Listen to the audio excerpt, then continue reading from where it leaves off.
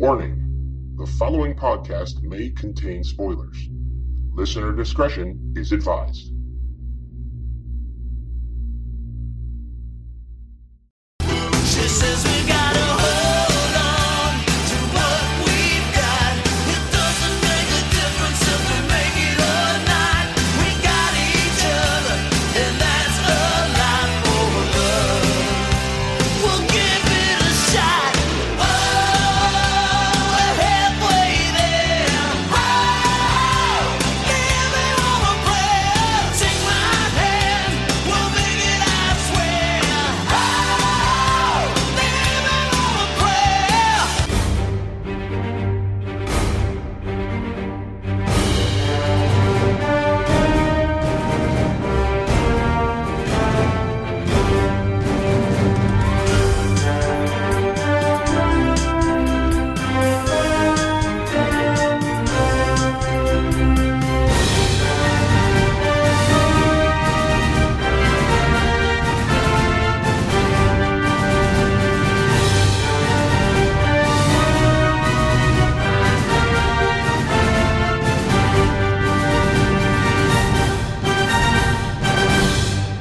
Welcome in, Primers, to this issue 92 of the DC Primetime Podcast.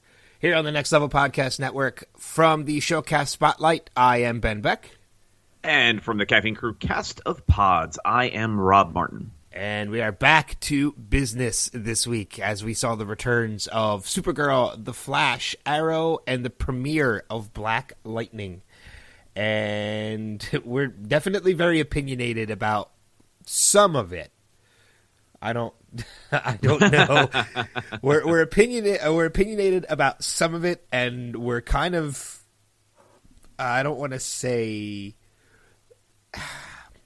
trying to think of some of it not so memorable, and some of it very memorable.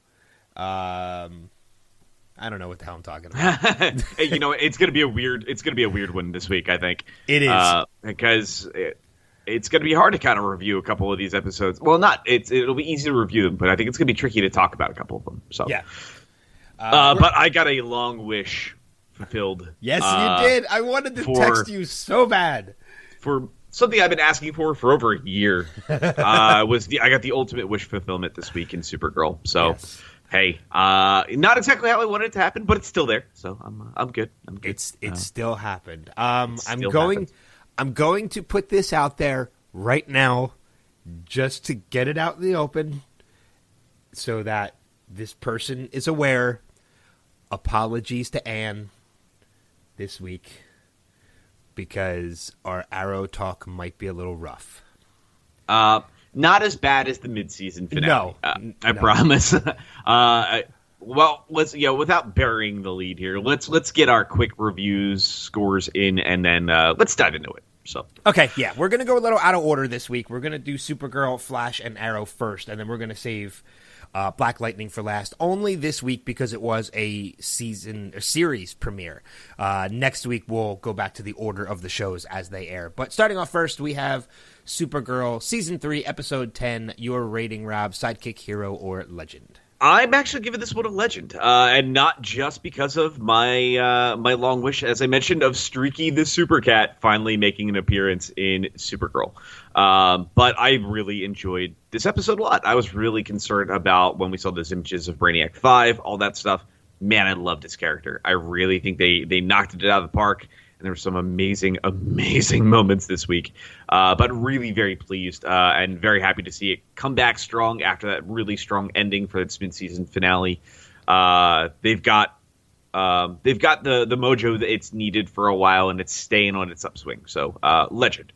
Yeah, legend for me as well. My only fear with it is that this episode came back so strong, and we were only going to get four episodes before Legends returns to extend to go until the end of its run. And my only fear is that we're going to get 4 amazing episodes of Supergirl, and then we're going to have to wait 8 or 9 weeks before we come back and get the rest of it. So it's going to be great story-wise for the show, but as far as an audience goes, it's going to suck having to wait. Yeah, especially if they do some my guess is when we break it down, I think I know where they're going to leave us on those 4 episodes. So we'll let's go from there. Yeah. Next up, we have The Flash, Season 4, Episode 10, Sidekick, Hero, or Legend. Ah, man, this is a hard one to I know what review. mine is. I want to say it's a legend, but a low legend, and not for any poor reasons. I think it's just there's the side story.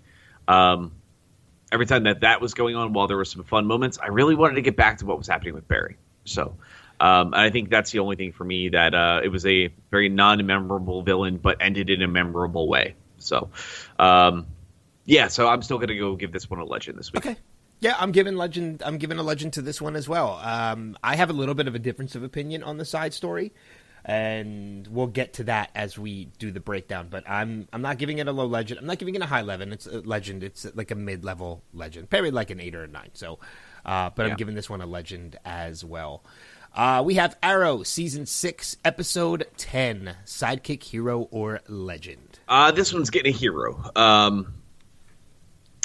This was the show I waited the longest to watch, and not because it just falls on Thursday, which means I usually don't have an opportunity until late Friday night. But I waited to like the 11th hour to sit down and watch this because I was just not pleased with where things ended on the mid-season finale. And while there were some amazing action scenes this week that I really think that make this, regardless of any story that they told, deserve that point. And deserve at least a hero minimum. They got to do some work here. There's definitely some sloppy things happening on Arrow. Yeah, sidekick for me as well. So you're going sidekick. I said hero. Oh, not sidekick. I'm sorry, hero. That's what I meant. I'm still in the transition of the mid-season finale. No, I went hero. Definitely on an uptick from the mid-season finale. I agree with you. There are some things they need to work on. But without a doubt, one thing I'll just make note of right now, there's one particular action sequence in this episode that is phenomenal. The trench. The trench. Oh, my God. We've mentioned it time and time again. The action sequences from this show are amazing. And it made me look at one thing in particular. This is another James Banford directed episode. Mm-hmm. Had to be. I mean, with an action sequence like that, it had to be. But yeah, hero from me. And finally, we have the series premiere, Season 1, Episode 1 of Black Lightning, Sidekick, Hero, or Legend. Man, this is getting a legend for me. This, I think, was probably the strongest start of a Arrowverse show. And, well, it's hard to call it an Arrowverse show yet at this point in time. But as far as the CWDC slate, this was, I think, the strongest start for any of these shows yet. I don't think that's even a question in my mind. And then, again, purely my opinion on all this. And the funny thing is, it didn't even need to have any super heroics in it at all. This could just be about a retired hero that's just trying to clean up the streets. It's a principle, and I probably would still watch it because, man, this was really damn good. Really very, very pleased and very excited for this week. Yeah, me too. I don't know. I'm right on the borderline of hero and legend.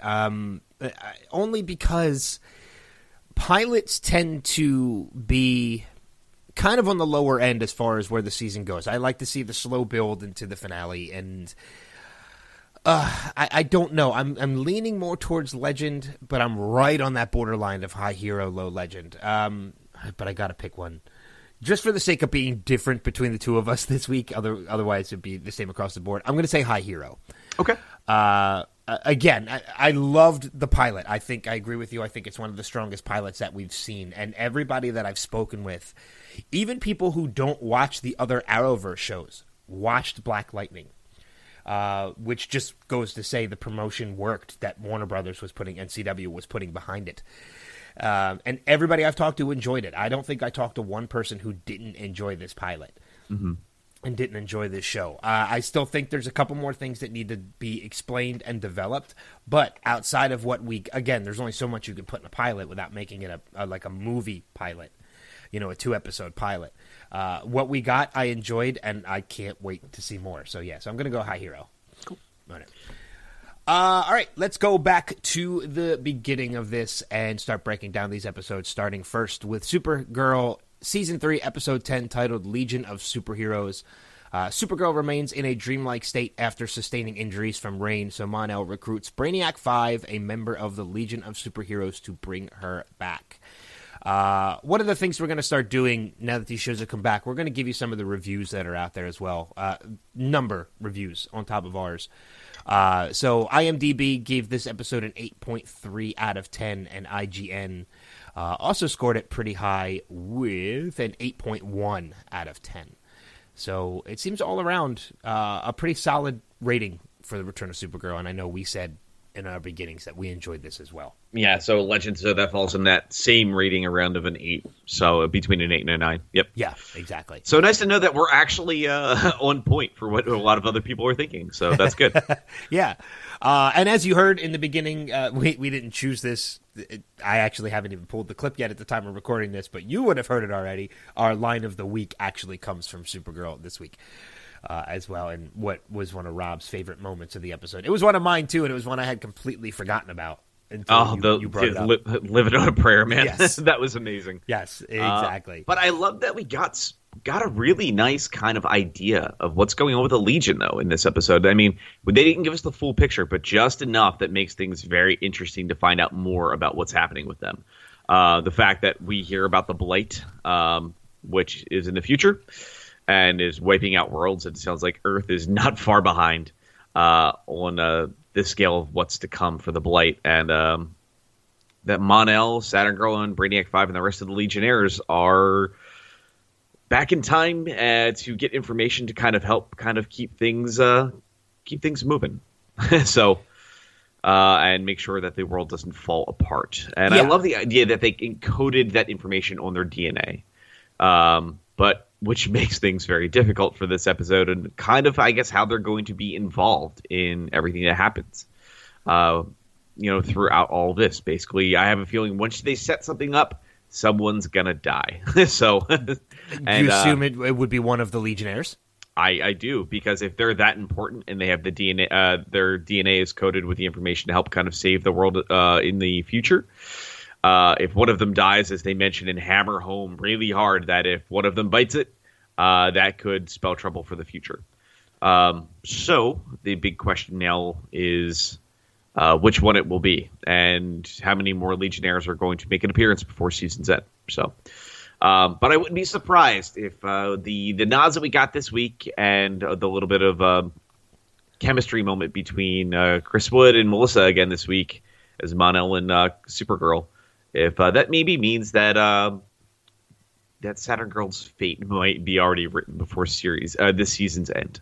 So. It's weird that you bring that up too, because it's one of those things that I know a lot of people were waiting for Chris Wood, aka Mon-El, to come back because of the chemistry between him and Kara, and the relationship that they had before he left, and how heartbreaking it was for Kara. I know a lot of people were waiting for him to come back so that they could rekindle that relationship, but I'm kind of on the other side of it. I actually kind of like, while I enjoyed that relationship, maybe it's just me, but I kind of like the chemistry between him and Saturn Girl.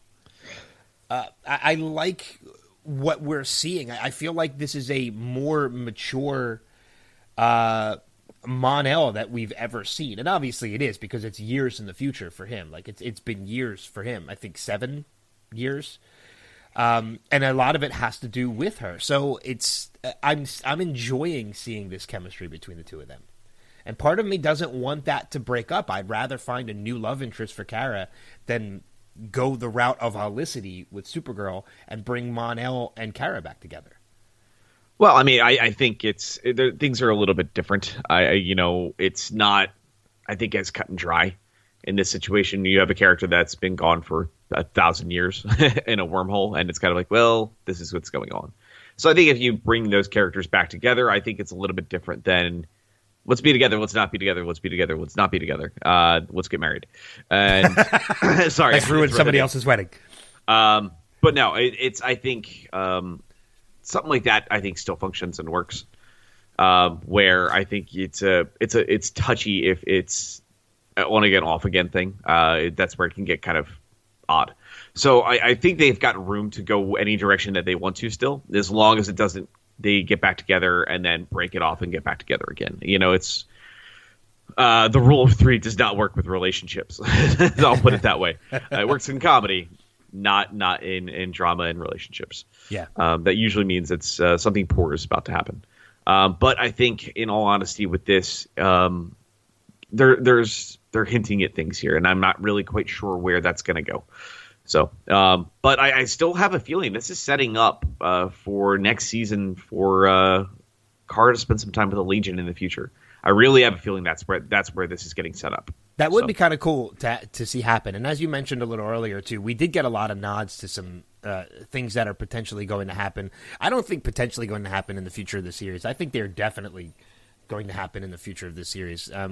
We got a lot of nods to both sides of it, to both Supergirl's side of it and Reign's end of it, as to more characters that we're going to meet before this season is over. Oh, yeah. Definitely sounds like we're going to see more Legionnaires and a whole lot more World Killers. Yeah. So, and honestly, this was a great way to do it this week. The little rematch sequence that we got to see with Reign and Supergirl, like I said, while it was a short fight, definitely not what we saw in the midseason. But knowing what they're capable of in that midseason finale, I don't care. I want to see more of that kind of style fighting in action on this show. They proved that they can do it and do it well. And I hope that they take that to heart from probably fan reactions. But this was a really nice sequence. It was great to see the Legion in action and actually seeing those Legion rings for the very first time on these characters' hands and seeing them actually using them as their flight rings was wonderful. But there was a breakout character that we need to talk about. Yeah. What was your opinion of Brainiac 5?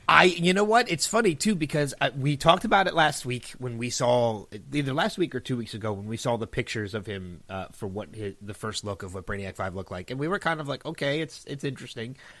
But you know what? When you get to meet the character and he's interacting with Kara, his interactions with Kara were great. And he's a very charismatic, eccentric character that I think I loved right from the start. I loved everything that was going on with him. It's so weird to see a character like this portrayed live action, for one. And two, just have this kind of a personality that you cannot help but like.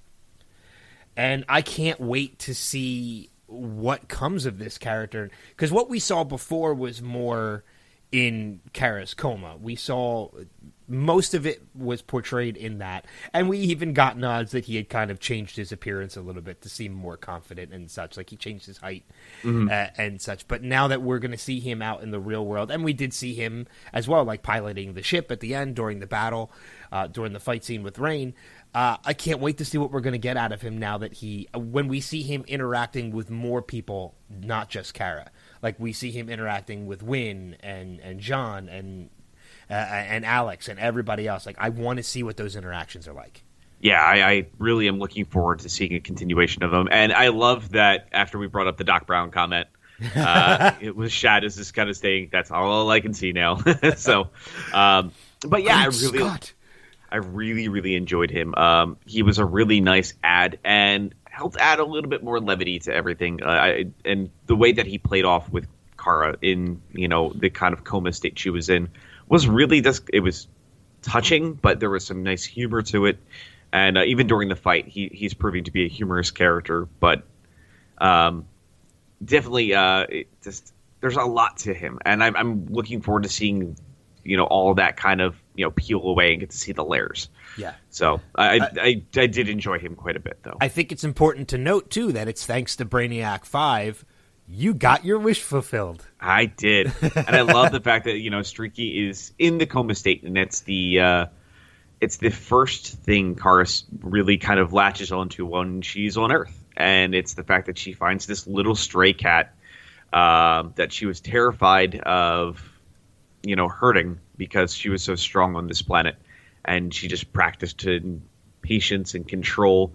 And then she reached out, pet the cat, and they became besties forever. So, yeah, it's so funny because the way that scene was unfolding, and Brainiac was talking to her about a memory from the past, and the moment she said, "Well, I used to have this cat," I got this huge smile burst on my face, and I'm like, "Oh, Rob's gonna be so happy."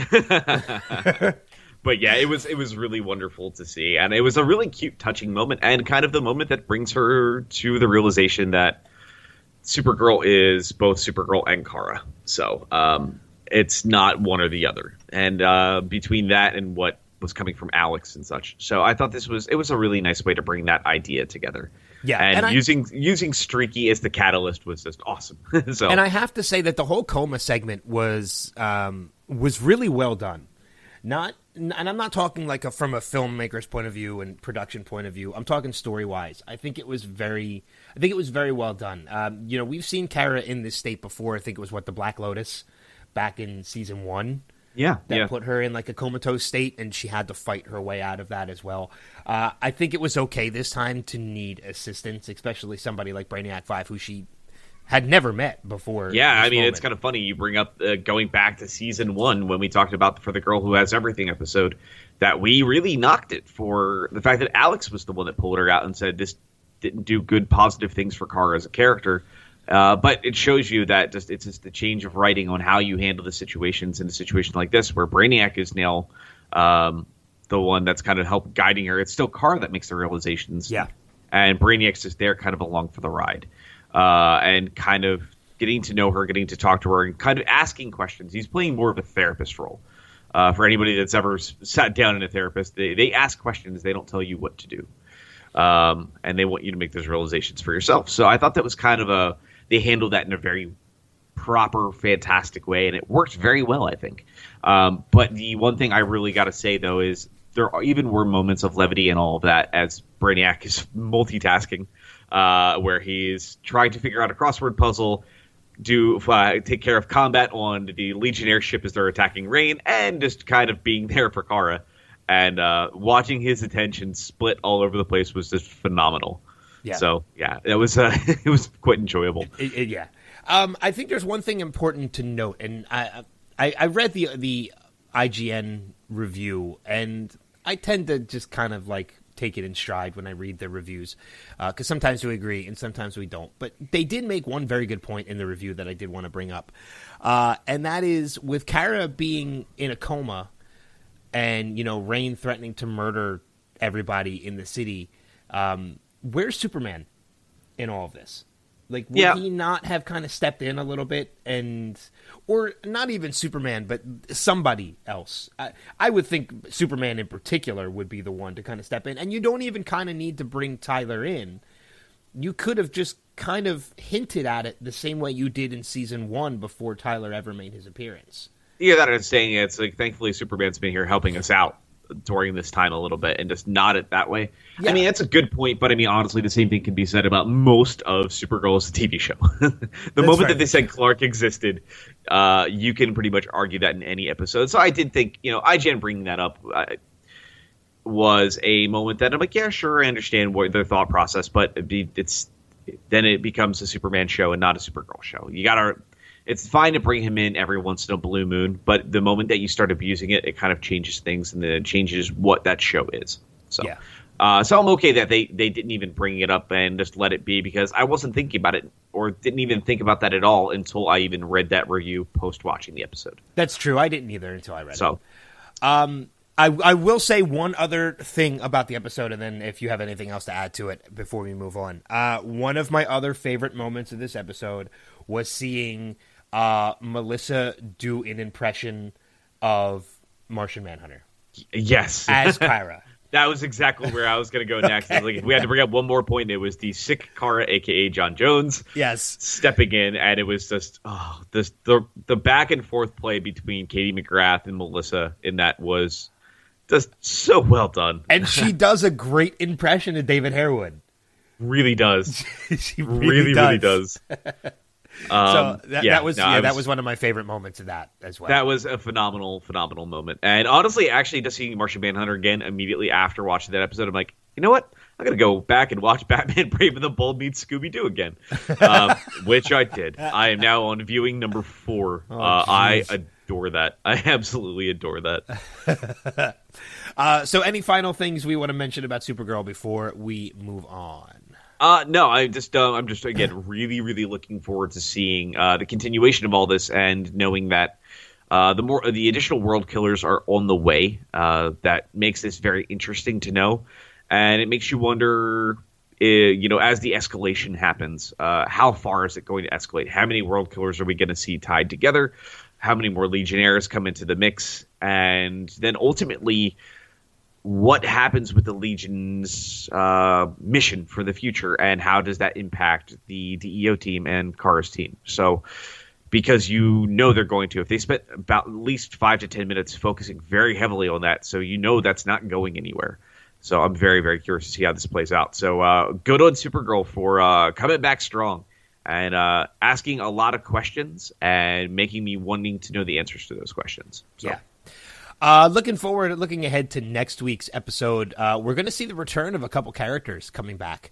Supergirl and Saturn Girl recruit Livewire and Psi for a mission to recover a prisoner from Fort Ross. So we're going to see the return of Psi and Livewire next week, too, which could prove very interesting. Yeah, and going to Fort Ross again. That's going back to season 1. So. Yep. Curious to see how that plays out. But yeah, I'm looking forward to seeing the continuation of all that. And I'm looking forward to seeing Livewire back in the mix. She is a really fun villain / they're kind of making her a little bit of an anti-hero in the show, and I'm all for it. She's kind of like the show's Captain Cold. Yeah, and it works. It really does work here, and I'm happy that they're doing that and taking advantage of that. It is actually working, and it's kind of nice to see them making sure that they bring some of these characters back. So good on Supergirl for that. Looking forward to this coming week. Exactly. All right, moving on to The Flash. Season 4, Episode 10, The Trial of the Flash. Joe and Iris must decide how far they're willing to go to keep Barry out of prison as his trial for the murder of Clifford DeVoe begins. IMDb gave this one a rating of 8.7, while IGN gave this one a 7.6. So still, in that legend range. IGN just out of legend range, but IMDb definitely and it's there. funny because we're right smack in the middle with, I think, both of us giving it a legend at around an 8. So Yeah. Ta-da! Yeah, but I mean, this is... I have to say, this was a great episode for some reasons and a tough episode for others. Tough to see, great from a viewer and reviewer's point of view, as in all the emotion that was in this episode, how well done the trial sequences was done. And I was very happy that this was something they didn't just wrap up in one episode. This trial of... I would have been more disappointed. I know people... When I say it was rough, I know your wife in particular, seeing Barry going through this and knowing that he's found guilty at the end of this episode and he's getting locked up in Iron Heights. That's what makes this episode so rough, is to see this horrible thing happen to somebody we know as a viewer is legitimately innocent and an amazingly good person. Yeah. Yes. Yeah. But from a viewer's perspective and a reviewer's perspective, I would have been more disappointed if he was found innocent. Yeah, I would have been too. But not only that, man, I think I got to say the one thing, having an episode like this, it shows the acting chops of your cast. And man, did you see a lot of people in this show just shine. I have to say, sorry to interrupt you. Oh, go ahead. No, you're fine. You're fine. Two of my favorite characters, standout characters from this episode, were Jesse L. Martin and Hartley Sawyer. Yeah, there's a particular moment, and I know we're going to jump around a bit. And this is the scene I wanted to talk about more than any other scene next to the very end. It shows so much how so quickly Ralph's character has developed into this piece of garbage detective who is willing to do anything to make a buck, into he is legitimately becoming a superhero. Because there is a moment in this episode where Joe is ready to break into Marlise's home to plant evidence to get Barry off of his crime. And the voice of reason is Ralph. He is the person that says, yes, Barry will be out. Barry will be helping everybody, but will you be able to live with this? Yeah, and it was walking through everything that Ralph went through after he planted the evidence and saved somebody that was innocent, but going about it the wrong way. Rekindling and rebringing up all those little points about what he went through as a character, you realized how deep of a character he was in one scene, and they did it exceptionally. I didn't feel like it was info dumping on this character and saying this is why you should care about Ralph. It was a genuinely well acted scene that was well written, and amazingly executed. Between Joe's reaction, between Ralph's just delivery of that discussion to him was just flawless. And I want to say probably one of my favorite scenes of any of the shows so far this season. Yeah, no, I agree with you. That's one of the reasons why I wanted to start with this, is because that particular scene, while I don't want to say is a throwaway scene, because it's not. It's very important to the progression, not necessarily the progression of the story, but it's very important to the character development of these people. This story would have progressed whether or not that scene had happened or not. But it was very important because I was already really enjoying Ralph as a character. And you know how excited I was that we were getting Elongated Man into this from the start, and then how much I loved his portrayal of it when we first saw him. But this scene solidified him as a member, not only a member of this team, but solidified him as probably one of my favorite characters of this season now. Yeah. It's while the past couple seasons when we do our breakdowns and we do our annuals of the show at the end of the season, I've been giving my favorite characters to HR and to basically to Tom Cavanaugh, because I've loved the portrayal of the characters that he's played. We're getting a repeat of a character he's played already, which really is hedging Ralph as my favorite character of this season. Yeah, the growth that he has made, and this scene in particular was just it blew me away.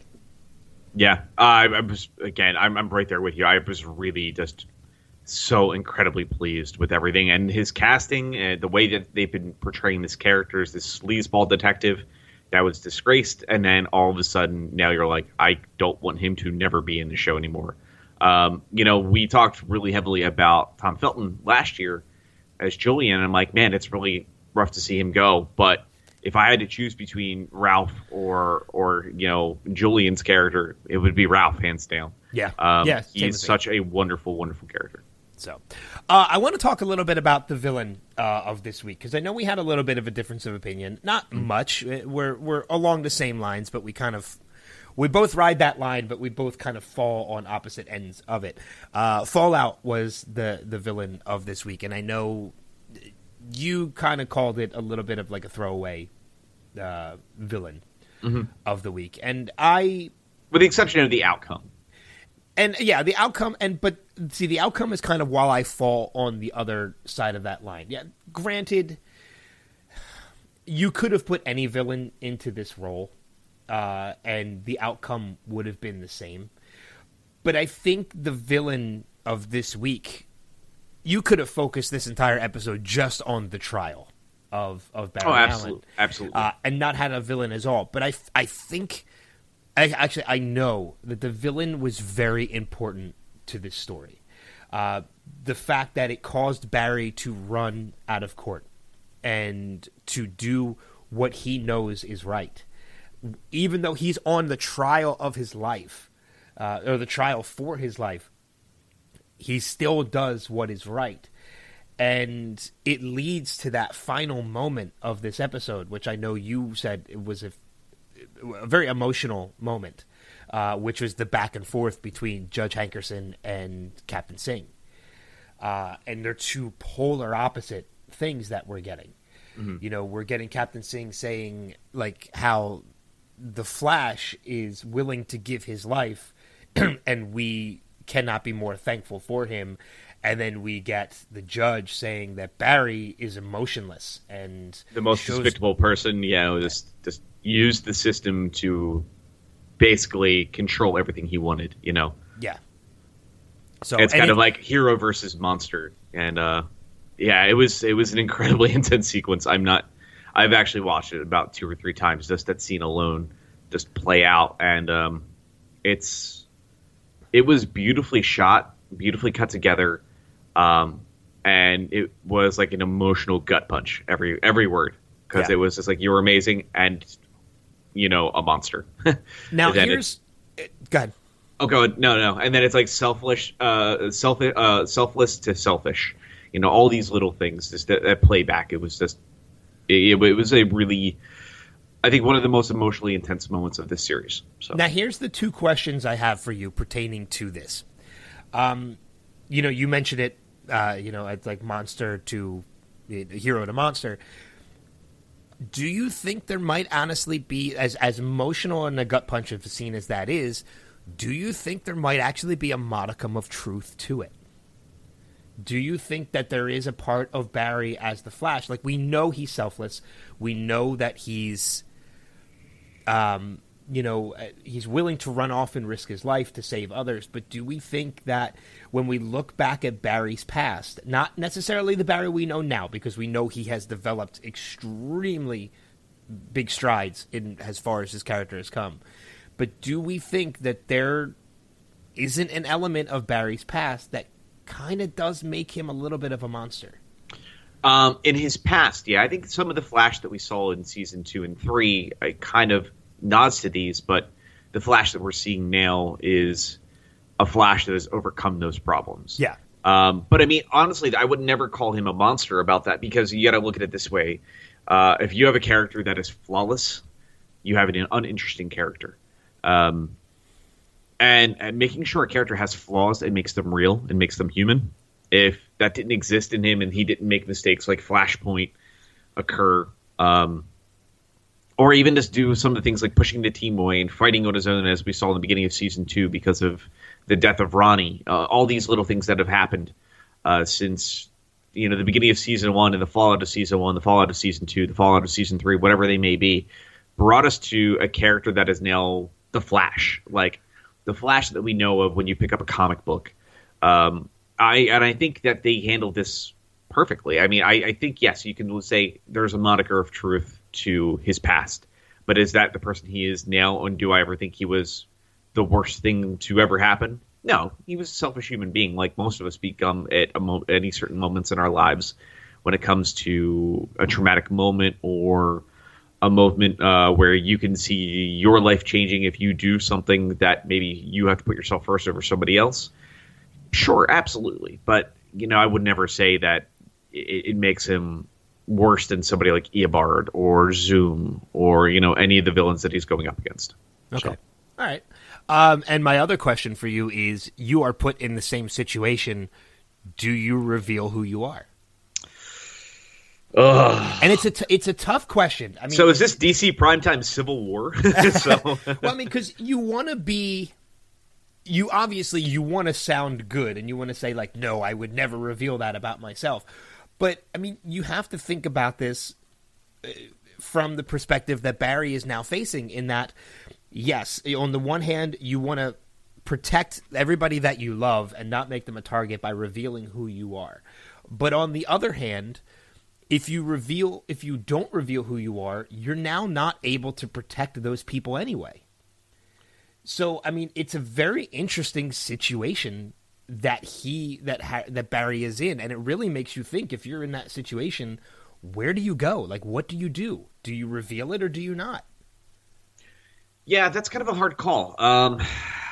I think, in all honesty, Barry made the right call, and I'd probably make the same call because, again, the team is still kind of fractured. I mean, Cisco's there, yes. Ralph's there, but he's kind of green. Wally is off running about and about to make a big transition in his life as well. Uh-huh. So, but I still think ultimately, you also have the Arrowverse heroes. And if things get really bad, they have friends that they can call. So I think he made the right call. And I think it was the right call to make because, yeah. You still have people like Joe and Iris and all these people that could be attacked and targeted by all these metas that still are out there and that we don't know of yet. So. It's so funny that you bring that up, too, because this show is very opposite side of the spectrum of another show in that, Barry is willing to let his life go away, not reveal who he is so that and then he'll get, obviously found guilty and he'll get locked up. But, the one thing that Barry has that the next show we're going to talk about doesn't is that Barry has trust. Again, he trusts in Joe and Iris and Caitlin and Cisco and Ralph to kind of do what needs to be done when he's not around. Whereas, in Arrow, at least in the case of where Arrow is right now, that's something that would not happen. Yeah, no, You know, if Oliver were to get locked up, you know, because of everything about him being mayor and being Green Arrow, man, that whole city is screwed. Mm-hmm. And so, I mean, and that's something we'll talk about when we get into Arrow. But yeah, it's an interesting situation, and I think that the show is doing it extremely well. Yeah, and I'm really looking forward to seeing how they play this out. But we got to even get back to that final touching moment in this episode where we see Barry locked up in a cell, and it was the same cell that his father was in. Yeah. And I thought that was this very touching moment where it kind of felt like it gave Barry a little bit of strength about what he was about to face. So I thought that was incredibly well done. But the scenes even too between Candace and Grant this week during the courtroom when he slowed down time with her new power. So another new ability. I thought that was also incredibly well executed. And I know there's some people out there that think Candace Patton is the weak link. I think this season we've seen her really, really grow and really become a even better version of Iris than we've seen so far on this series. And they're really giving her material to show her acting chops. And I think she's doing a drastically better job than we've seen in previous seasons. And it really kind of solidifies her purpose on the show and the need for her on the show. I don't really think we've seen a weak link this season. No, everybody feels incredibly strong. Yeah. And so I keep it coming. So I'm very curious what our listeners would think too. So I'm going to pose the same question to you guys out there. So feel free to post this on the Facebook page, facebook.com/DC Primetime.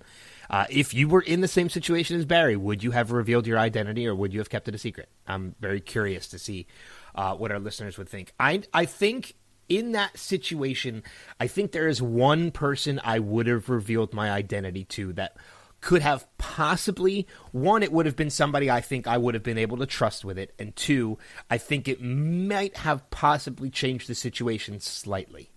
Which is? Captain Singh. Because especially after that whole thing, that whole final scene, we know that he has respect for the Flash. Yeah. And it's revealed at the end of the episode how much respect he has for the Flash. So I think possibly reveal who I am to Captain Singh. I might not necessarily have been an extremely big outcome. I probably still would have been found guilty and such, but I think it would have helped. Yeah.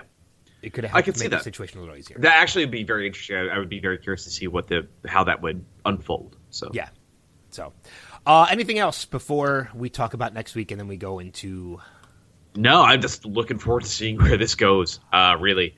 And especially knowing that we get to see a new suited up Ralph next week. I know, I can't wait. In the elongated Night Rises. Elongated Night Rises. Familiar villain returns to terrorize Central City. Ralph must rise up to defend the innocent while Barry is detained by his trial. Barry searches for strength to keep his optimism alive in the face of his new circumstances. So yeah, so it looks like it looks like we're going to see the return of the Trickster, but not the Mark Hamill version of the Trickster. I believe it's his son. Oh, okay.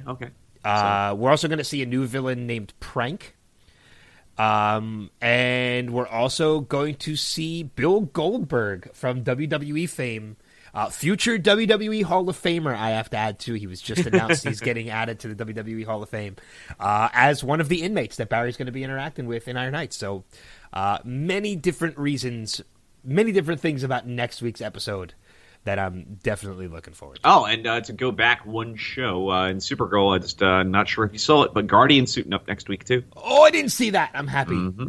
Dude, Yep. I saw a video of it was on Instagram of a killer Guardian cosplay. Like, looked spot on like it came from the show. And it blew me away. And I'm glad you brought that up because you know how much I've come around on Guardian. Absolutely. And I know that was one thing you're like, no, do not do this. Yes. And then you're like, yes, do this. Wait, why aren't you Give me doing more. more of this? Yeah. So quite okay. All right, let's move on and let's talk All about sorry, Ann. Arrow, Season 6, Episode 10, titled Divided. Oliver discovers one of Caden's secrets. He decides to team up with an unlikely ally to defeat him. Dinah spends time with Vince. So IMDb gave this an 8.1 out of 10. which is extremely different from IGN, which gave this a 4.1. And we're kind of in the middle. About a 5 or 6, probably about a 6. I would Yeah, say. we're kind of in the middle of it. I think the action sequences are something that really saved the episode for me. But there are a couple things, obviously, that we need to talk about. And I want to say that one of the biggest ones, this is one of my biggest complaints about this episode. And it's not the story. It actually has nothing to do with Oliver and the team. It's the fact that as brilliant as Michael Emerson is as an actor, and as much as you're portraying Caden James as this big bad, like he is the leader of it all, why do you not kill Green Arrow when you have the chance? Yeah, he's You like, it's not the let right him time. get away. And they even call that out. Even Richard Dragon's like, that was stupid, And even, Black Siren is like, no. He's like, I'm sick and tired of these people not getting killed. Let's just get it done. Like, they both call him out on that. And Like, it's, if he has an ultimate plan for why he has not killed Oliver yet, in these multiple opportunities he's had, not just in this season, in this episode, he's had at least 2 opportunities to kill Arrow. If there is an ultimate plan behind why he hasn't, like he has something else in mind for him, it better be good at this point. yeah. All right. And I hate to make those sounds, and because you know what, I want the show to be so good. I still love this show. I do too, and you know what? The reason I waited so long to wait is I was like, please be good, please be good, please be good. I avoided all reviews, any scores, people talking about it. I've barely been on social media, and I'm like, I just wanted to be able I want to watch it by myself. I don't want any commentary in the room or lose my focus. I really just want to watch it and see what they do and see if I can kind of put together some pieces that I think were missing in the midseason finale. And I was really hoping, because you see this alliance of these villains that, are, Richard Dragon, you see Vigilante, you have Anna Tully, all these characters coming together with Caden James and Black Siren. And I'm like, why? Give me the reason why. This needs to be explained on why these people are there. And they come into this episode and they say, nah, you don't need to know that information. I'm like, yes, we do. Why is this? If this was your big unveil at the end, they gave 0 reason for these characters to work together at all. And they still have not touched upon that, and they need to address this quickly. If they don't, we did it to just raise the stakes, just to raise the stakes, with no storyline reasons whatsoever. They keep dragging on Caden's plan that we have no idea what it is, at all. There's no even inkling to what they're doing except chaos. And right now it's really not working, and there needs to be a definitive reason. I mean, while in Flash, yes, we don't know the reasons what DeVoe's doing, but it's unfolding like a mystery. This is just happening. And I think that's the problem, is there needs to be a goal behind what's happening, and they need to start laying some of the groundwork instead of just saying, we just added more villains to add more villains. It kind of goes back to when we go into Supergirl season 1 and season 2. What was the catalyst? What was the purpose? What were they trying to do? And we really knocked that show for those reasons. Because there was no purpose of what was happening with, who was it?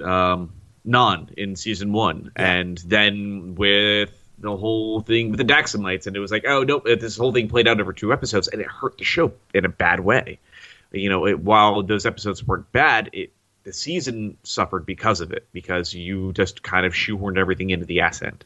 Arrow can't make this mistake the way that some of the other shows have done, and it's important for them to make sure that they look at other shows' mistakes, and the mistakes that Arrow has even made in the past as well, and not fall into those trappings. Last season was almost flawless.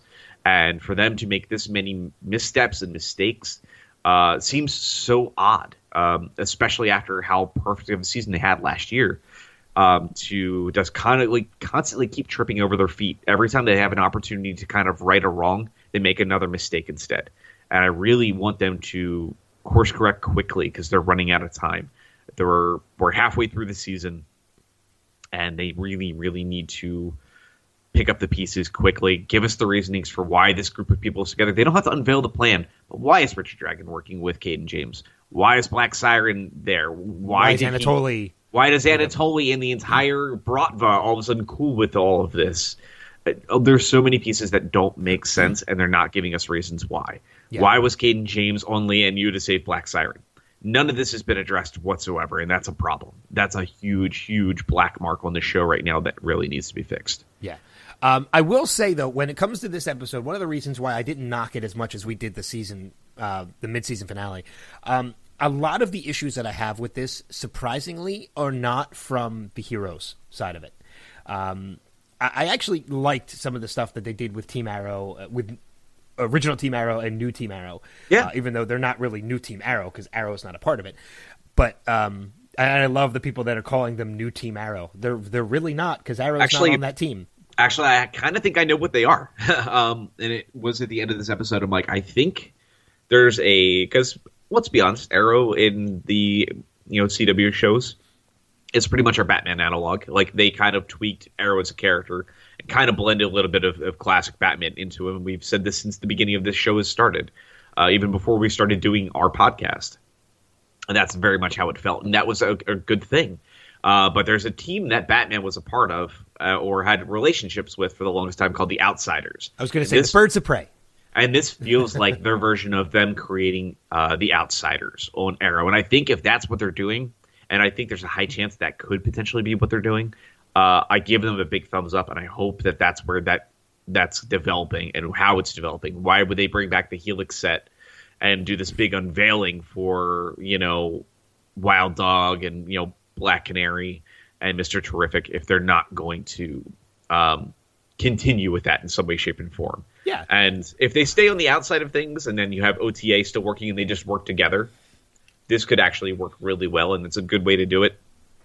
So it's a big wait and see. So maybe if you go another year and want to change things up, and Arrow as a show is done, but you can say, well, here's the Outsiders and Oliver. It's Oliver and Arrow and the Outsiders as a new show, as an option for the future. So there's a lot you can now do, and if they lay the groundwork right, I think that could play off really cool. No, I do like the I do like the direction that they're going when it comes to the heroes. I mean, the teams are split, and I'm fine with that.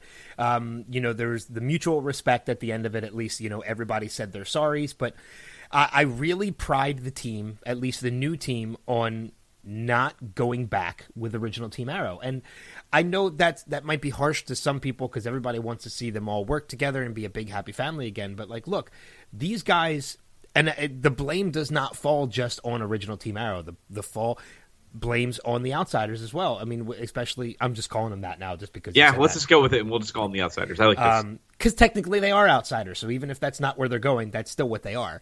Blame still does kind of fall on Renee as well. And one of my biggest issues with the way the mid-season finale wrapped up, and even the way this episode started, is that original Team Arrow, while yes, created this team, was shifting all the blame to these guys, and they weren't taking the blame for themselves. And everybody is at fault here. Not necessarily Diggle, because Diggle really didn't do anything wrong. Diggle's been fighting his own demons for the past couple episodes. But Oliver didn't trust them and had him surveillanced. Felicity had him surveillanced and had everybody under surveillance. Renee went against him and went against Oliver. Dinah kept the secret of Vigilante. Everybody is guilty in this aspect. So one of my biggest problems was that the blame was being put on the new guys and not the original guys. So when everything comes out and the slate is clean and everybody's like, okay, we all did wrong. We all are wrong here, but we need to put this aside because there are bigger things at work here. I pride it on the Outsiders that they did not go back. Because trust is broken. It's been a big theme since season 1 of this series. Oh yeah, you get that trust. Wonderful speech between Diggle and Ollie about, hey, this whole thing has been about not trusting each other from the beginning and then making amends. That's how things work. That's how life works. People sometimes do selfish things. Yeah. And I like the fact that was a really well handled moment. But I really do pride the Outsiders as well. I'm right there with you. I like the fact that we got to do this our way. And I think it's going to be interesting to see those two teams now butt heads out in the field. And to know it's going to be 3v3 coming up in an episode or two. Because we get that nice little moment at the end where John has overcome the damage that happened during the explosion at Lian Yu, thanks to Curtis and Felicity's chip. That put a huge smile on my face. It did. It was that was a moment that I was like, okay, cool. I'm happy that's where we're at. We know that Colton Haynes is on his way back to the show for at least a few episodes. So really looking forward to seeing Arsenal back in the mix and seeing kind of the expanded OTA from early seasons back in the fold, which is going to be really cool to see. And I want to see these characters play out, but I think this is a great opportunity for this show now to have a moment to grow again. And I think this is a good thing. While this episode was rough, there's enough seeds laid for the heroes right now where they can overcome some problems that this show is having.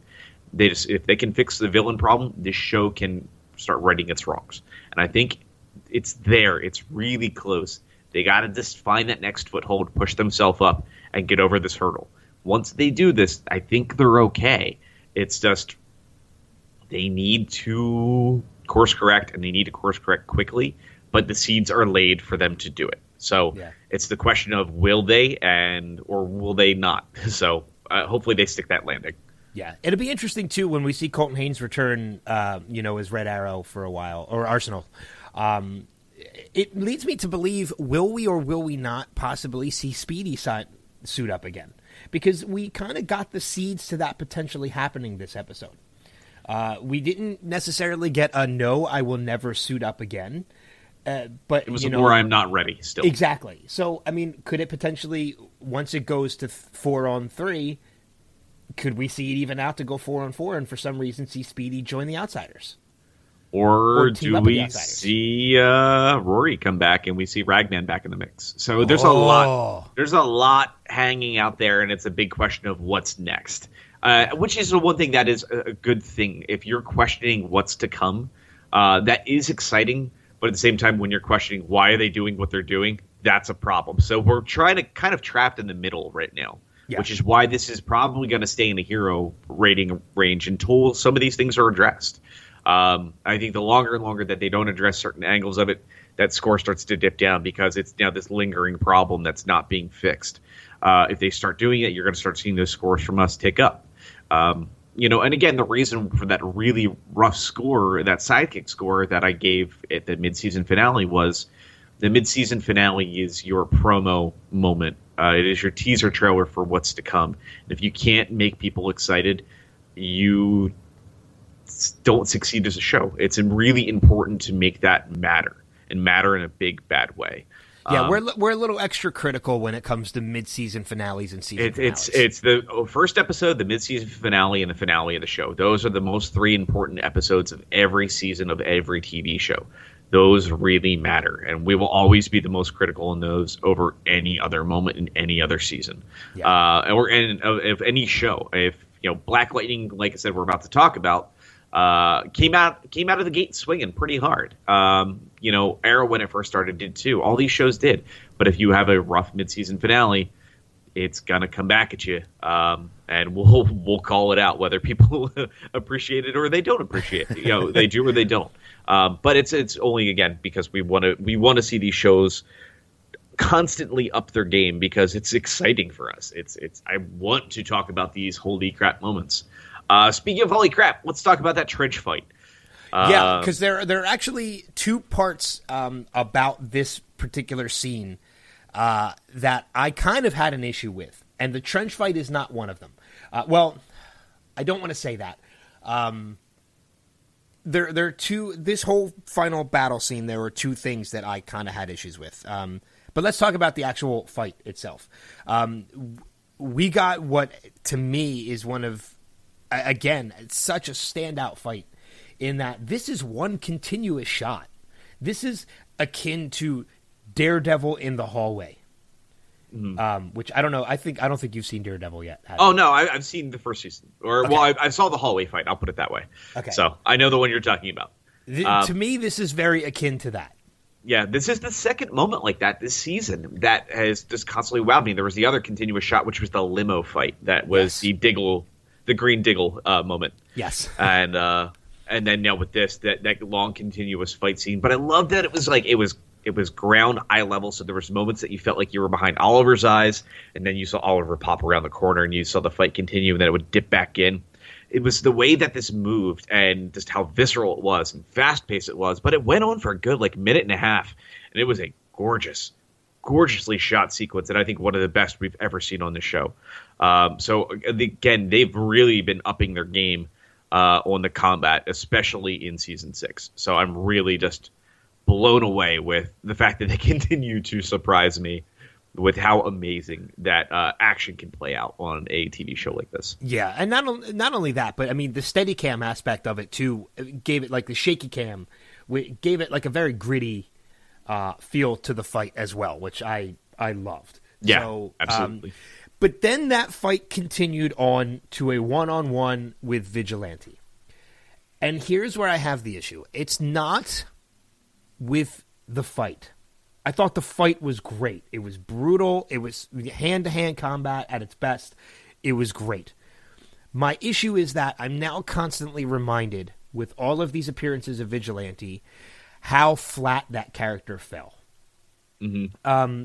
We were led to believe last season that there's this big secret behind Vigilante, and we've talked about this already this season, in that the reveal was kind of like it was nothing. Like, we were so disappointed in the reveal of Vigilante, and that it was somebody we kind of had already met but didn't know, and like it was such a big disappointment when we believed it could have been so many other people. It could have been Quentin Lance. It could have been Curtis's partner. It could have been anybody.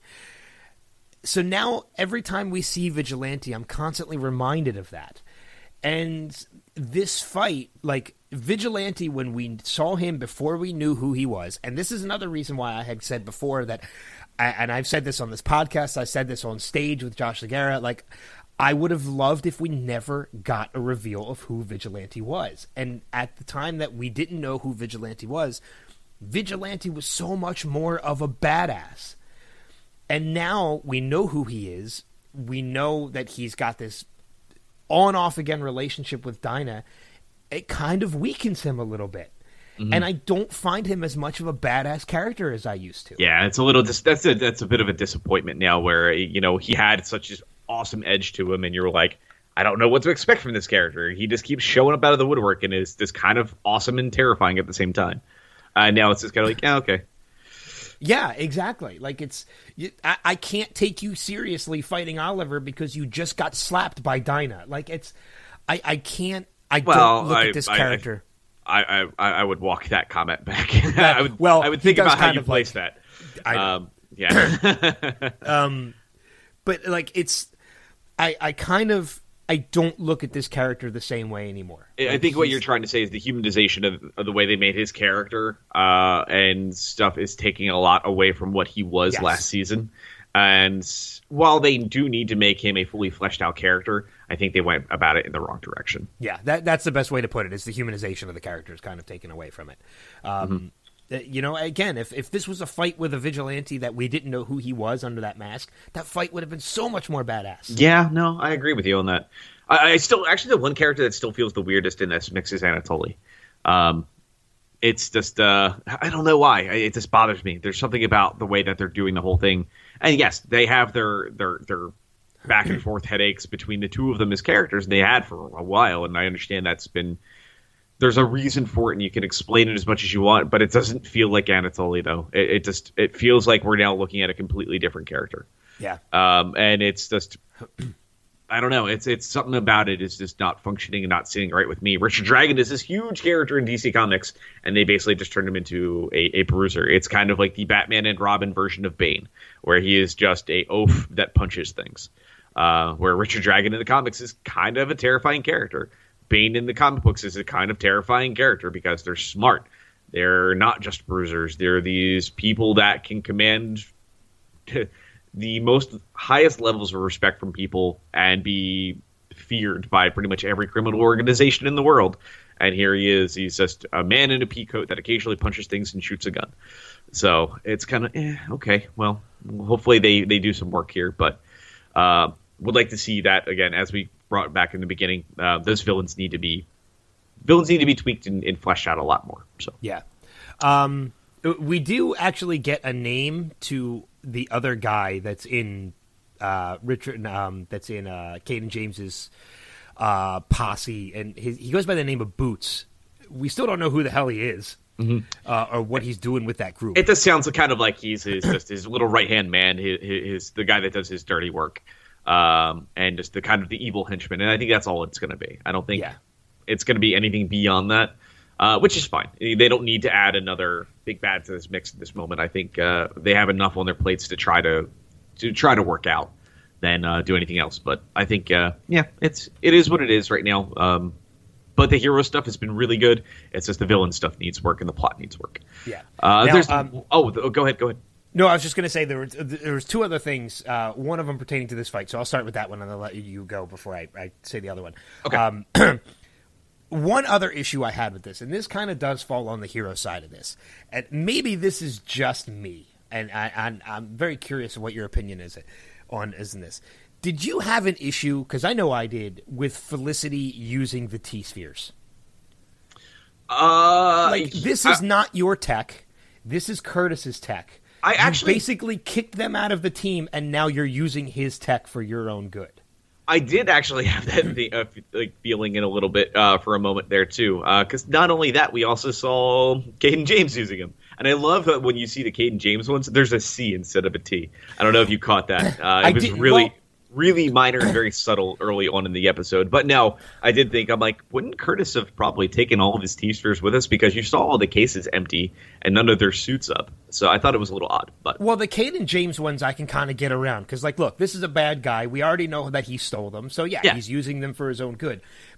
But Felicity knows better. This is not your tech. Well, I mean, you definitely get an inkling at the end of this that their Helix Incorporated is falling apart at the seams now, too, at the end of this episode. So it's a big question of how that's all going to play out. So yeah.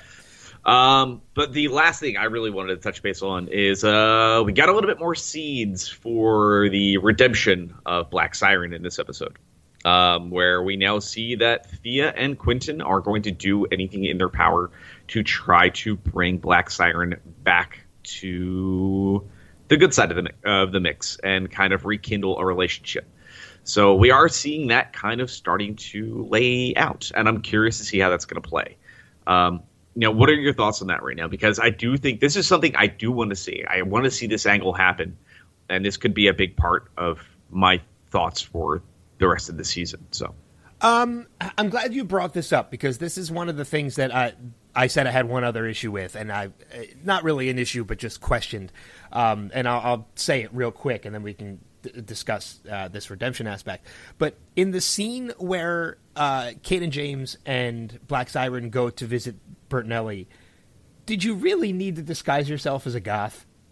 Yeah, that was a little weird too. And I'm like, she has short black hair and a nose ring. Now. And then I'm like, okay, maybe she just changed her look. And then you get to the later scene and she's like, nope, still long blonde hair. That's what was what the purpose of that? That's what I thought. I think, oh, she changed her look. She's looking more evil now. This is kind of cool. And then you see her again looking normal, and I'm like, so what the hell was the point of that? Yeah, it was just kind of confusing. It was one of those moments that just didn't make any sense. And I'm kind of like, if they just want to go that angle, sure, go ahead. But then it was just kind of like, huh. Yeah. It was a head scratching moment. It was nothing horrible, but it made you scratch your head and like, was there a reason for that? Yeah. Were they trying to disguise themselves? Because they were pretty forefront about who they were. Yeah. And it was just kind of confusing, but okay, sure. As far as the redemption angle goes, I'm kind of on the fence. I've seen Quentin has been one of the standout characters to me this season. I love seeing a lot of the emotion. He's been a standout for me since the beginning of the show, but because Blackthorn is just an amazing actor. But we've seen more emotion come out of him, even more so now with we've seen the most emotion come out of his character when it comes to Laurel. When we saw the death of Black Canary, it was obviously a very emotional moment that got me completely choked up. And now we're seeing this emotion return again with, having to deal with seeing his daughter, who's not his daughter, come back. And we get all these emotional scenes, and now we're seeing them develop. We saw them with Renee for a while, and now we're seeing them with Thea. I love seeing these emotional aspects come out of him, and I have a fear that Quentin works best as a broken character. And I hate saying that, because you want to see happiness come out of his character, but we see some of the best acting and some of the best moments come out of Quentin when he's broken. And I think, for the sake of this character and the story-driven, I think we need to see him go on this quest for redemption, but I don't know if we need to see it happen. On the other side of things, when it comes to Katie Cassidy, I think this is some of the best work we've seen come out of Katie Cassidy, because I think she's enjoying playing the villain. I really do too, and I love even if they do redeem her, she's still going to have that edge, and I think that's what makes that character work a lot more than it did in the past. When she was a little bit more cookie cutter, as much as I still loved her character, because I love Black Canary as a character, I always have. So when I saw her in the show, I was like, oh my God, I can't wait to watch her journey.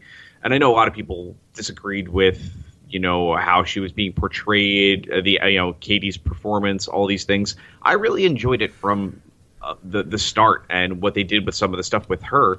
It was just there was some sloppy stories with her character that they just didn't know what to do with her, that drug her down, didn't give her a lot to work with. And now that she's able to kind of cut loose, I think you're seeing her skills as an actress a lot more.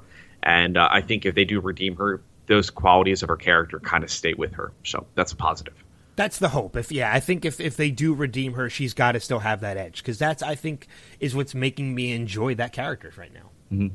So yeah. So I'm kind of on the fence. I could see it going either way. I wouldn't be disappointed if it doesn't happen, but if it does happen, there are certain aspects of it that need to remain if it does. Yeah. And as you mentioned, it's that edge. Mm-hmm. So anything else about... It's so funny that this was the lowest rated show of the week for us, and I think we spent the most time on it. Because, the problem is there's so much good, and there's a fair amount of rough parts of it, and it feels like I don't want to sit here and bash a show that's still doing good things. And I think it's important for us to be able to kind of state that, especially for those fans out there that really love the show, because we're still fans and still love the show too. Still love the show. But it's just critically, there's things that we have to call out, but there's positives that we absolutely have to call out as well. So definitely more positives in this week's episode than there was in the series finale. Yeah, mid-season finale. If I had to give us a number score, I'd probably give it a 6 or 6.5. Okay, so, yeah, I'm right there with you too. Yeah. Again, the hero. It's in the middle. It's in the middle, closer to a legend than it is a sidekick. Yeah, the hero aspect of it has definitely come around and made some improvements, but there's a lot of work that still needs to be made with the villains. Mm-hmm. So, looking forward to next week, we have... oh, wow, I just noticed that this week was called Divided, and next week is called We Fall. William gets caught in the crosshairs as Oliver attempts to stop Caden James with just the original Team Arrow. So it looks like he's going to be going off on his own and not really care that the other guys have made a team of their own. Mm-hmm. I do have to say real quick, backtracking just a second, and we don't have to go into it. I just want to say that the scenes with, I loved seeing Renee and his daughter. Yeah, they were good. Interacting, because I'm so happy that she's part of this. And now we're going to see William thrown into the mix as well. So, all right. Let's talk the newest addition to the Arrowverse this week, and that is Black Lightning. We got the series premiere, Season 1, Episode 1, titled The Resurrection. A former superhero with the power to control and harness lightning, Jefferson Pierce, otherwise known as Black Lightning, unrolls the secrets of his past to protect his city and his family. IMDb gave this an 8.2, IGN gave this an 8.5, and we gave this one. I gave this a very high hero. You gave this a low end legend. So we're kind of right around the same aspect of it. My cat's making noise in the background. So just ignore it.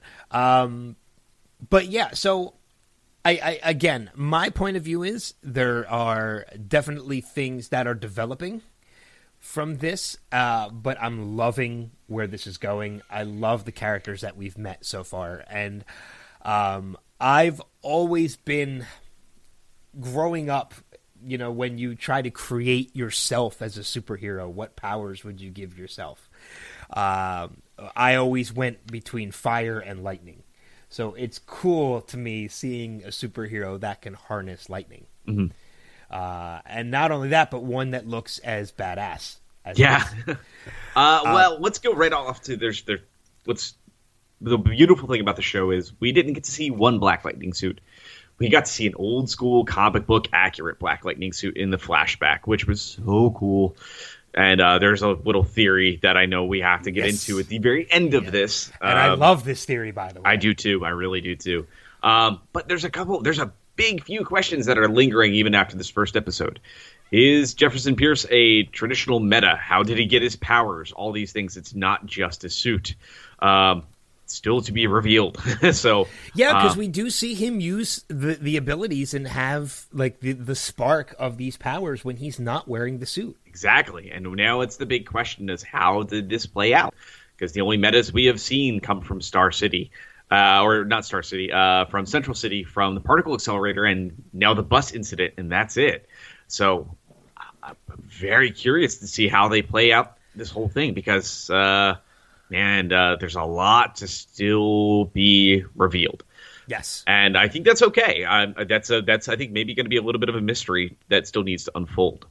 It could potentially play into our theory, or the theory, not our theory, we can't take credit for it, but the theory that we did read, that we will discuss in a little bit, in a couple minutes, his origin could play out in that theory. Yeah. But it would also mean that you're not going to find out his backstory until a later season. Yes. But yeah, right off the bat, this show, as I mentioned in my early scoring of this for The Legend, was this show doesn't even need to be a superhero show.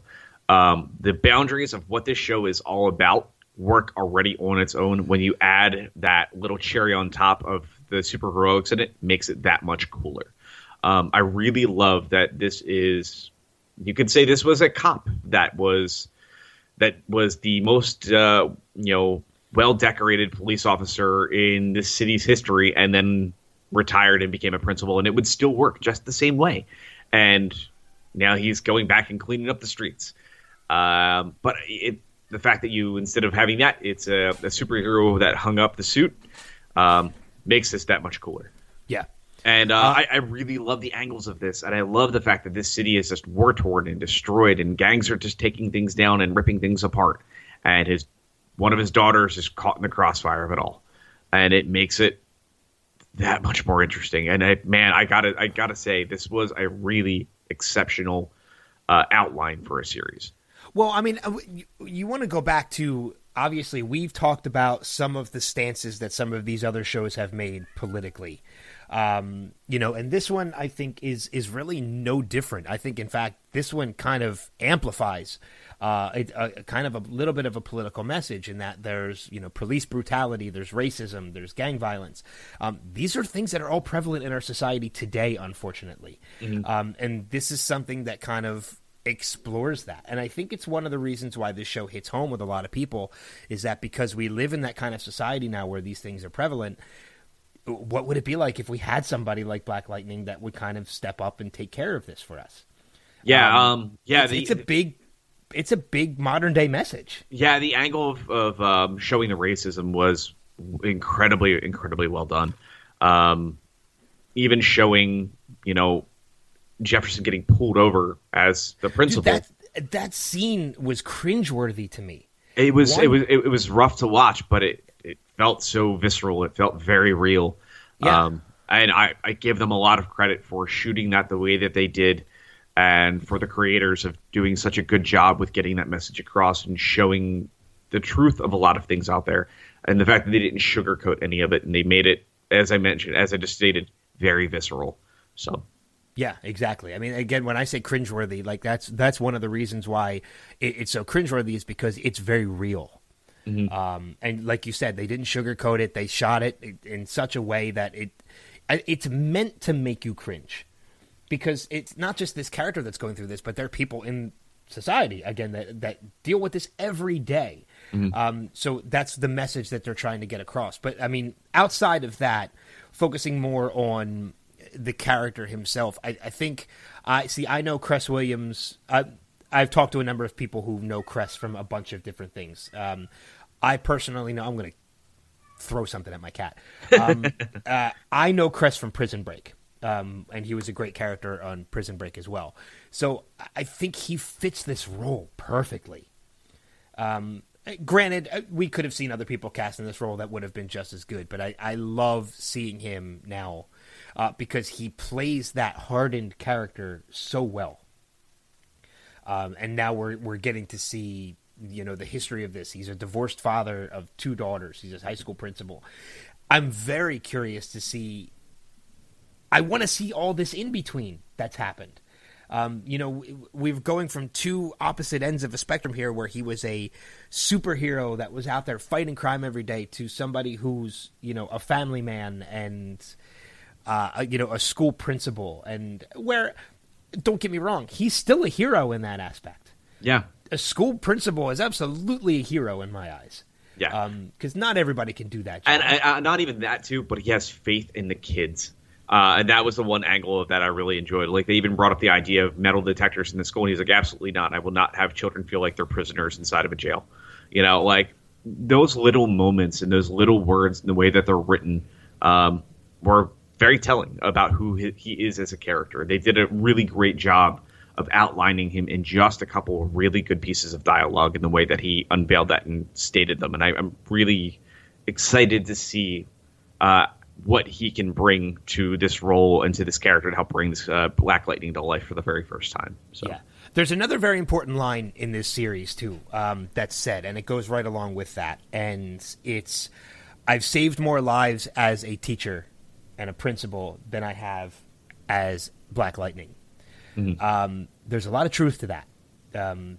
And again, I love the fact that, yes, while it's shining a light on the aspect of society today, with the racism and such, it's also shining another light on a positive, and that is teachers and principals and how important they are to everyday life and to these kids. And every aspect of this show that they have done when it comes to society, they have done flawlessly.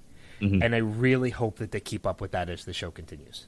Yeah, and the one thing I will say was very interesting, and I apologize because it's going to take us a couple of weeks to get every character's name down and all these little things. So if we're a little vague on some of the character moments in this, we do apologize. That will change over the weeks. It's a lot of new characters for us to be introduced to at this point in time. But the one thing I thought that was really interesting too, and it's kind of funny, we're not even really talking about his powers yet.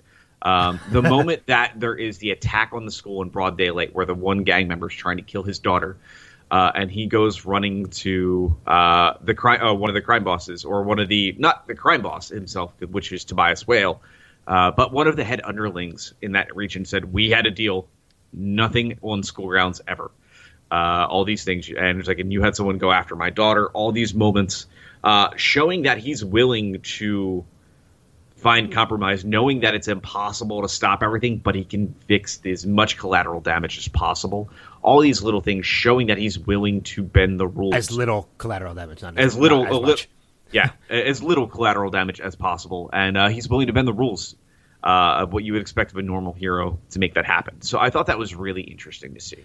Yeah, so it's almost as not if this clean hero, Yeah, it's almost as if he'd rather do things not as Black Lightning first before he has to put that suit on. Right. And this was before he even donned the suit of Black Lightning, too. So, I mean, yeah, you're right. It's a very interesting take to see a hero like this. Yeah. In that, he'd rather do things done as himself than Black Lightning. Mm-hmm. But if it comes down to Black Lightning, I'm going to kick your ass. Yeah.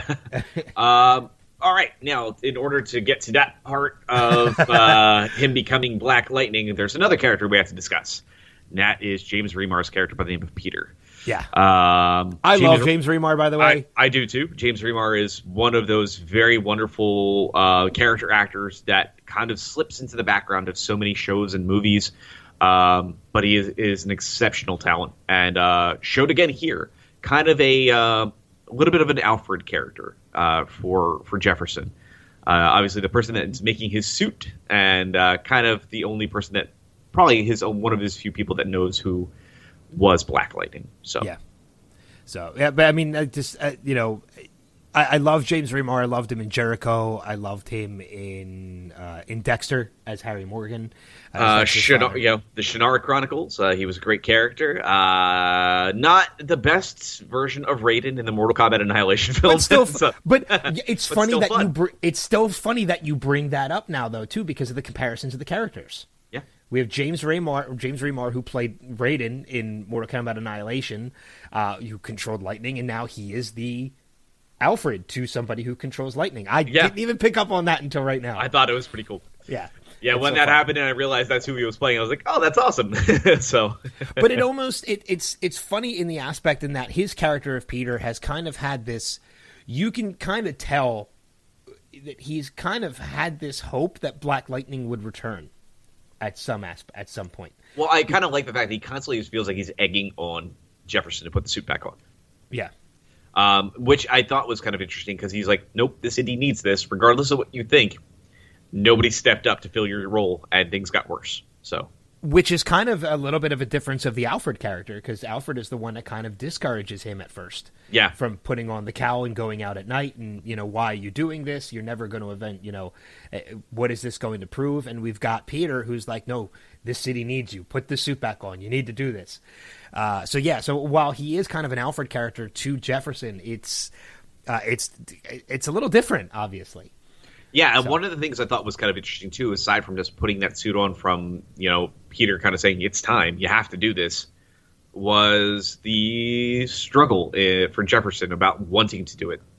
And the fact that the reason he hung everything up was the fact that it was destroying his family. His wife watching him come home bloodied and destroyed and potentially never coming home to his children, what he could do to his family in the process of this is what led him to hang this up. It also led to him being a hero, led to the destruction of his marriage, which he's now closer and closer to putting back together. So knowing that he's putting the suit back on, he knows that he could destroy everything that he's been trying to do. Yeah. So and it takes his family being threatened for him to put the suit back on again, finally. yeah.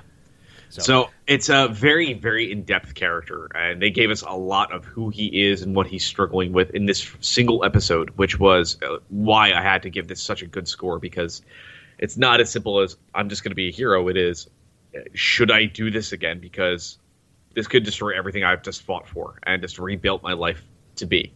So the fact that there's a struggle from the start, I think, makes things very interesting. Yeah.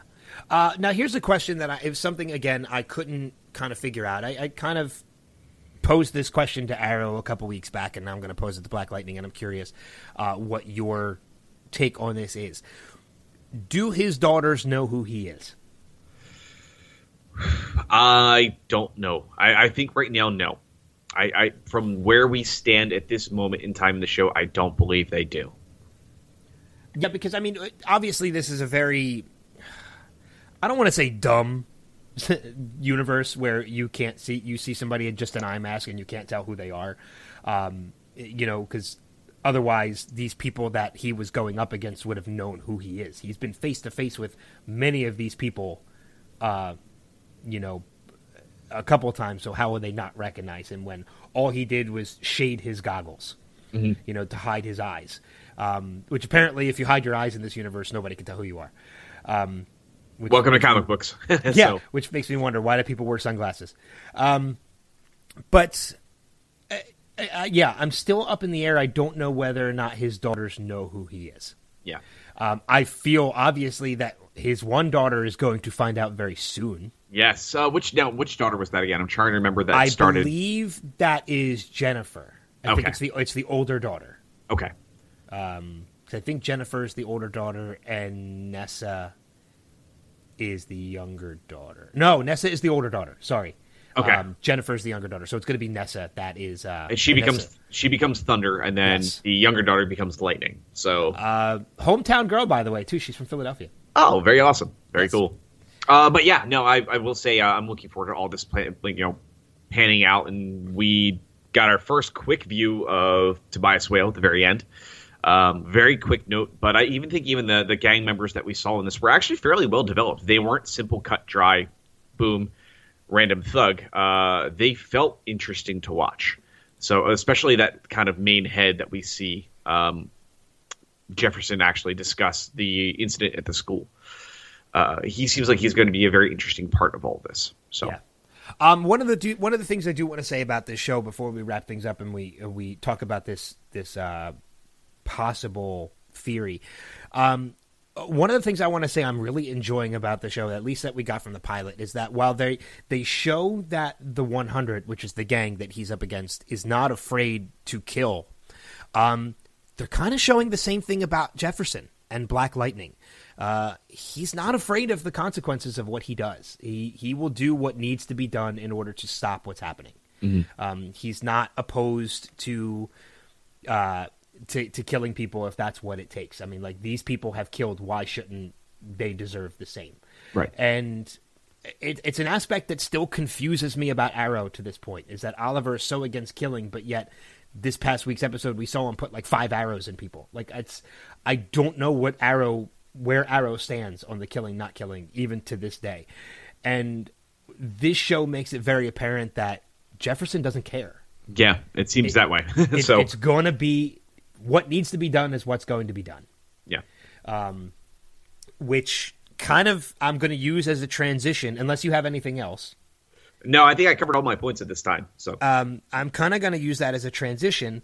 There is a particular line in this episode that leads people to a particular theory, and that line is that it comes from the mayor when he's being interviewed, and he says, "Why is it that we look at superheroes in other cities as heroes, or we look at people with powers in other cities as heroes, but we look at Black Lightning as a villain?" You can kind of see the aspect of it because he is killing, but he's killing bad people. So he's kind of like the Punisher of the DC universe. He's kind of like the Punisher meets Luke Cage of DC. But that line being said, we have now established a way to put this show into the Arrowverse. Now, producers have said that this show will not tie into the Arrows. I'm okay with it at this time. I'm okay with that. They did the same thing with Supergirl. They wanted to develop Supergirl. Now, the only exception to Supergirl was they did one episode of a crossover, and that's because the ratings were kind of low, so they did it as a ratings boost. Right now, Black Lightning doesn't need to do that. They're developing this show on their own. They want to build this story as their own. There are multiple theories as to how this show could develop into... could form its way into the Arrowverse. This could be another Earth, which is the easy go-to. However, there is an interesting theory, and I talked to you about this yesterday, and I love this theory if it happens. Please elaborate. We saw the flashback of Black Lightning wearing the traditional comic book costume, which is more fitting to the costumes that we see from Arrow and Flash and Supergirl. Now, the ongoing theory that we read is that this present day of Black Lightning is actually the future of the Arrowverse. And that flashback is the present day of Arrow and Flash and Supergirl. We'll say Arrow and Flash because that's going to be particularly the world that they're in. Supergirl's another Earth. So, the way you could potentially tie in Black Lightning into the Arrowverse is that anytime you see Black Lightning interacting with Flash and Arrow and those characters, it is a flashback of Black Lightning. Which I think is brilliant because you can now keep the focus on this present-day story of Black Lightning without having it tie in to all of this. But you can now explore the backstory of Black Lightning, making it a tie-in to the Arrowverse. Mm-hmm. Which would be really cool. It would be awesome because it's something we haven't seen yet from these shows. You shave, Cress Williams' head and beard and put him in the old school suit, which they obviously have. So, yeah, you just take advantage of that, and when you do a crossover or a big crossover, boom, old school Black Lightning is in the mix. Or you even have a different actor portray him. Mm-hmm. Doesn't even have to be Cress Williams. It could be somebody else who looks similar to Cress Williams but has a younger look to him. Mm-hmm. So now you have... And that, again, will help. This is from a production point of view. You don't have to worry about Cress's schedule now. He can keep his schedule with Black Lightning, but you can hire this new actor to portray a younger version of him and throw him into the shows, which I think is brilliant. Yeah, it could be a really cool way to do things. So Let's hope the producers listen to our podcast. probably not, but hey, we can hope. We're going to reach out to Guggenheim and bring this idea up. and not Kreisberg. We don't want to reach out there. Yeah, no. Not Guggenheim. Berlanti. Berlanti. That's it. I couldn't think of it. But I think that was a very interesting theory when I did read that, and I think if that's something that happens, that would be a very good and fun way to incorporate him into the Arrowverse if they decide to go that route. Yeah, I think there's a lot that they can do with that. So yeah. But I think that's going to wrap it up. Oh, next week for Black Lightning, we have Luanda, the Book of Hope. A glimmer of hope appears in the community that Black Lightning is back to combat the violence. So we're still very early on in the season. No strong plot lines developed as of yet, other than the fact of this character and who he is. So it's going to be interesting to see where the show goes from here. But I'm definitely looking forward to it for sure. absolutely. So let's talk news. Yes. I know we got a little bit out there, but I will turn it over to you for a couple minutes and tell us what's going on. All right, so let's start on the TV side of things, and we're going to start in order, starting with Supergirl.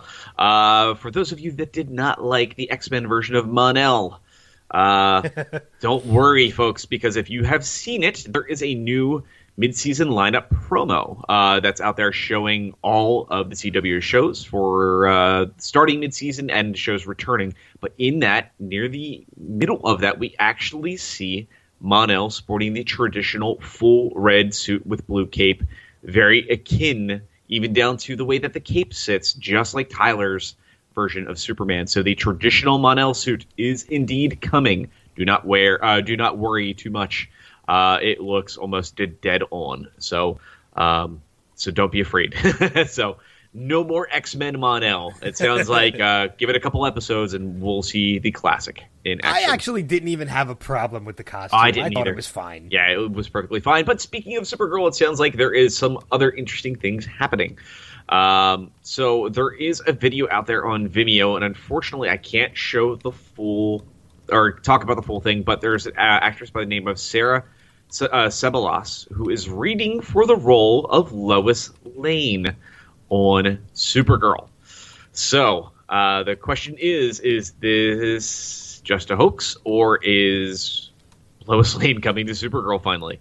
I think if you're going to do this, you have to eventually bring in Lex. Yeah, and I think maybe that's what we're building up to, but it sounds like Lois Lane is indeed on her way to the Girl of Steel's show. Jumping over to The Flash. It's not just Mon-El and Supergirl getting a new suit, but the long-awaited upgrade for Ralph Dibny's Elongated Man is coming. We did see a quick shot that is kind of a little bit higher than waist-up shot of him wearing kind of a purplish maroon suit with some gray striping. So very, very close to his one of the versions of his suit that we've seen in the comics. Sorry to interrupt you, too, but I think looking at this image, too, that we got with him with the black mask and everything, too, there is something very similar to Firestorm on his chest. Yes, there is. And I think it's Cisco tech that's going to allow this suit to do what it needs to do. Yeah, I think so. So I'm very curious to see how this plays out, but I have a feeling this is something we're going to see this coming week. So we get to say goodbye to the Teenage Mutant Ninja Dibny. But the shoeless turtle look, as our listener Kevin has said before. Yes. But I'm very excited to see the upgraded suit in action, which most likely is coming this week. So let's jump over to Legends of Tomorrow, because there's a couple things we have to talk about. One of the things that sounds like we are going to be seeing an episode coming up soon in Season 3 is an episode that is going to appear and when the characters go back to the 1980s. And it's during the time that Obama is a student at the Occidental College. And it sounds like we will be seeing a young President Barack Obama. So the teenage years for the character. So kind of curious to see how that plays into things. But it sounds like it's an episode that will be appearing in April. So, but yeah, very curious to see what they do with that. And I think that'll be kind of cool. then jumping into a little bit more stuff of some things that we'll be seeing very, very soon when the show comes back in a couple weeks. This came from Dominic Purcell, and some things that we're going to be seeing with Constantine and Citizen Cold. And it sounds like we will be seeing a potentially bit of flirting between the two characters, because for those of you that are not in the know, Constantine is bisexual. So, and it's been made very clear that Citizen Cold is in a relationship with the Ray. We've already seen him flirt with Curtis a little bit as well. So I wouldn't be surprised to see more of this outside of what even Dominic Purcell states, but it's the fact that we see very specifically, and I'll state quote unquote from Dominic as they were filming this, is like, well, Trenchcoat, aka John Constantine, has just arrived, and they've only had one scene with him so far, which was last week. He was hitting on Whitworth Miller's character, and it says, isn't Constantine bisexual? And it was all too much for Rory, so he just kind of walks out of the room as the sequence is happening. And he said, Rory watching Citizen Cold and Trenchcoat flirt with one another was like too much for Rory. So he says, just fucking got out of there as quickly as he could. That's what I remember doing. It's all way too much fun. Sorry for too much information on this, because this is one of the funniest scenes we've shot. The scene is absolutely hysterical. The entire cast was on the floor laughing their asses off. And it's all done in amazingly great fun. So we can't wait for you all to see this. So I'm kind of looking forward to seeing what they do with this. It sounds like it's going to be pretty amusing. Yeah. But we also know both of those characters are not characters sticking around forever in Legends of Tomorrow, because we do know the replacement for Firestorm officially is now been confirmed to be Kenan Lonsdale as a series regular. Wally West is indeed, as we discussed last week, as was rumored, is indeed joining as a series regular starting in episode number 13, when he will join forces with the Legends of Tomorrow, filling another seat on the Wave Rider. And I think they've said, too, we're not going to see him on The Flash between that time. Yes, correct. They did say it's kind of great that they got a chance to do this, because they said this is not his first appearance, because he was in the season premiere for this year, working alongside Nate's character. Yep. So, all right, let's jump over into a little bit of Titans casting. There was a new casting announced just the other day showing that Seamus Deaver has been cast in a mysterious role. Nobody knows too much about what's going on, but he was a character that was a detective. Kevin Ryan on Castle was also played a role on Army Wives and General Hospital, and made an appearance or two on FX's Legion. So we're looking forward to seeing what this is going to be, but everybody's wondering if this is that cult leader character, which could be Brother Blood. This could potentially be Trigon. Nobody's quite sure, so it's a big wait and see. I'm sure we'll be hearing a lot more about this very soon. Yeah, I'm sure. But let's jump into the film side of the world, because there is a lot of stuff going on. And this is a little tricky, so we're going to start with the oddball stuff, and I apologize because this is all speculation, all rumor, which we try to usually avoid, but there's been so many stories in the last couple days as far as the continued writing of the ship and what the current slate of DC films actually is going to be now with the new changes. Currently, this is what is stated to be quote-unquote 100% officially in the works as of this moment, which is Aquaman, which is in the middle of post-production, Shazam, which has already begun, Wonder Woman 2, which we know is slated for 2019, Suicide Squad 2, which we'll have more on that in just a moment or two, Flashpoint, and The Batman. Now, Flashpoint does now have its director. I apologize, I lost that news story somewhere in the mix when I was digging through some stuff today, so we'll... It's actually a pair of directors. It is. They are John Francis Daly and Jonathan Goldstein. Yes, I can't remember what they previously worked on, though. Spider-Man Homecoming. Yes, they were the writers of Spider-Man Homecoming, if memory serves correctly. So, looking forward to seeing what they do with Flashpoint. But not only that, there's a couple big notable absences in the mix here. That being something that we've heard a lot about recently, which was Justice League Dark, Batgirl, Green Lantern Corps, Man of Steel 2, Gotham City Sirens, the Harley versus Joker story, and I think there's a couple other ones somewhere in the mix.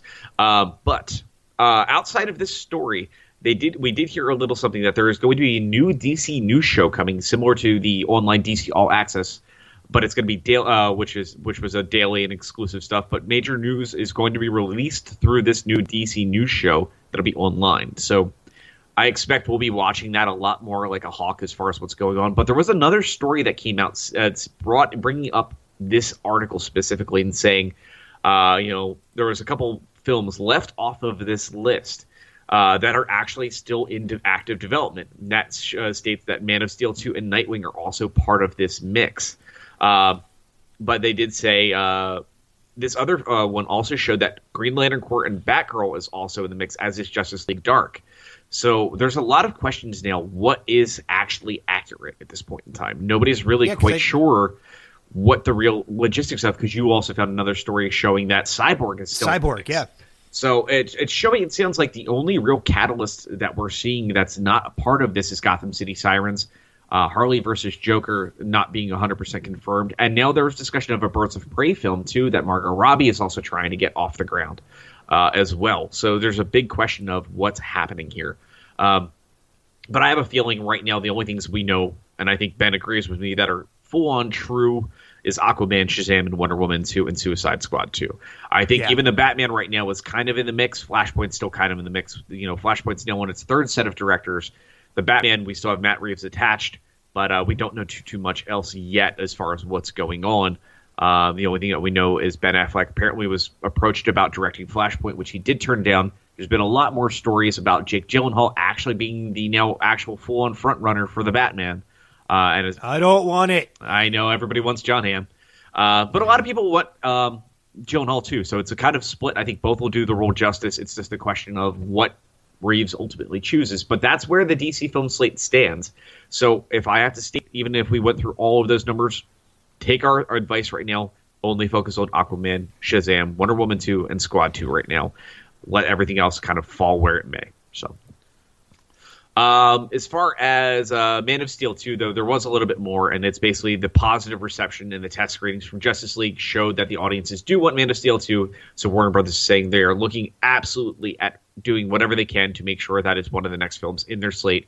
And they said, plan on us discussing that with everybody very, very soon. So this is obviously them continuing to stay. Don't worry. For all these rumors out there, we are going to solidify what the actual films in the DCEU are going to be coming up very soon.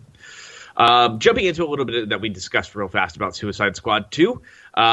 Just 2 days ago, Joel Kinnaman, who we knew was Colonel Rick Flag in Squad, shot a picture and threw it up on Twitter. Not Twitter, his Instagram, showing quite a few people that a couple of us are wondering what is indeed going on. Because in that shot, it's not just him standing there, but we also see Jai Courtney, and oddly enough, we're also seeing Jay Hernandez, who played El Diablo, and it's all of them saying, Brandon's whipping us back in shape, Jay just puked, and then it says Garage Gym, and then people were like, is this Squad 2? And there was a shot right after, one of them showing their Suicide Squad tattoos that the cast had done. So it sounds like they are all pumping in the gym, getting ready for early work, because there's talk that this summer the film will go in front of cameras. So it sounds like we are seeing El Diablo finding a way out of what appeared to be his death at the end of Suicide Squad. So yeah, I don't know how that's going to happen. We'll see. Hey, you know what? If they can find a way to make it happen, because I really liked his character in that movie. So I did too. So if they can find a way to make it work, do it up. Speaking of Suicide Squad, though, Suicide Squad Hell to Pay, the animated feature, has its release date, which will be digitally available out there on March 27th and on physical media on April 10th. Gotham by Gaslight, I believe, is going to be out there in the mix in, a week? 1 week. I think it comes out this Tuesday digitally. So we'll have a review for you guys on that. 23rd is the digital release. So, this week. And so we'll have a review for you soon. I think IGN already has a review of it up out there if you want to check that out. They were not very favorable of it. So I'm really looking forward to our opinions on that soon. The last news story for this week is a new DC video game coming. And that is another Lego video game. And that is going to be DC Villains to start in the new one. So still right now it's just a rumor, but there is a recent leak that came out of the 2018 Lego set, and it includes the Incredibles 2 also getting a Lego video game treatment. But there was a lot of things showing some stuff coming off of the Lego Batman film. That this was kind of the additional tie-in, but to continue off of the Lego DC Superheroes, it is now Lego DC Supervillains is the next in the mix. I love the Lego video games. I do too. They're always wonderful. But that wraps it up for us this week. Recommendations? My recommendation for this week is also on the video game aspect, is that don't forget Batman, Telltale Batman, Enemy Within, episode 4 is this week. It's the 23rd. I am very, very excited to play it, and I will be doing that on Tuesday, without a question. For me, I gotta say, I in just the past week have rewatched all of Batman Beyond, including Batman Beyond Return of the Joker. And all I got to say is, man, you're welcome. Yes. It was one of those things that I own it all. But I saw it up on the server and I'm like, you know what? Sure. Why not? I'm going to sit down and watch a couple episodes. A couple episodes turned into 3 nights of very, very late nights watching the entirety of all of it again. And just remembering how amazing the show that truly, truly was. And then now I have to remind myself to dig up Justice League Unlimited. I think it's the end of season 1, and watch the Batman Beyond epilogue that takes place in there, which we get to see the real end of that series take place, which was so amazing. So, and that episode, I believe, is actually just titled Epilogue, where we get to see a very, very old Amanda Waller talking to a very aged up Terry McGinnis and an even older Bruce Wayne in that episode, which we get Bruce to is see. still alive? Yes. It is like a 90-year-old Bruce Wayne in that episode, who is in really rough shape. And if you don't know that episode, I'm not going to spoil it for you. All I can say is if you're a fan of Batman Beyond, you owe it to yourself. And I mean owe it to yourself to watch that, because that is the closure of this entire series. And it is a phenomenal moment, the fact that they got to do that in Justice League Unlimited. So Yeah. You also see another character from a very wonderful Batman animated film that takes place in the Paul Dini version, world, and the Bruce Timm verse appear in that episode as well. Cool. Yeah, I need to go back and I need to watch Batman Beyond again. It's been a long time since I've watched that show. It aged incredibly well. Yeah, so cheap plugs, and then we'll get out of here. You can find me, obviously, as this podcast, as well as my other podcast, the Showcast Spotlight, all podcasts on the Next Level Podcast Network, which is nextlevelradioonline.com, facebook.com/nextlevelradioonline, and, of course, the DC Primetime podcast page on Facebook, which is facebook.com/DC Primetime. We have the voicemail, and forgive me, I don't have it in front of me. So you do your cheap plug, and then I will have the voicemail number up by that point. And as for me, you can always find me at Caffeine Crew Cast of Pods as well. That's all through nextlevelradioonline.com. We will be recording our new episode this Wednesday night, which will be the Villains episode that we talked about a couple weeks ago. I'm still in the process of prepping all of that, but we'll be having our cast pulled together and ready to rock very, very soon. I'm looking forward to recording. And we'll have that up for you very soon. Don't forget as well, make sure you head over to our good friend George Shaw's page. It's georgeshawmusic.com. He is so kind to provide us tunes that you hear in the beginning and the end of every one of these episodes. Yes. And the DC Primetime voicemail, with all of these shows being back, now's the time to use that voicemail, because now's the time that, other than posting on the Facebook page and such, we want to hear what you guys think of these shows. And if you think we're dumb for giving them the reviews that we give them, we want to hear why. So give us a call. Leave us a voicemail. 1-888-247-5380. Toll free in the U.S. and Canada. Again, 888-247-5380. Just give us a call and voice your opinions. And who knows, we might actually use them on the show. So, but I think that's going to wrap it up for this week. Thank you guys once again for being a part of the community. Thank you for subscribing and posting and everything that you guys do. Next week, more shows to talk about. But until that time, we'll see you around the bend. Take care. Peace.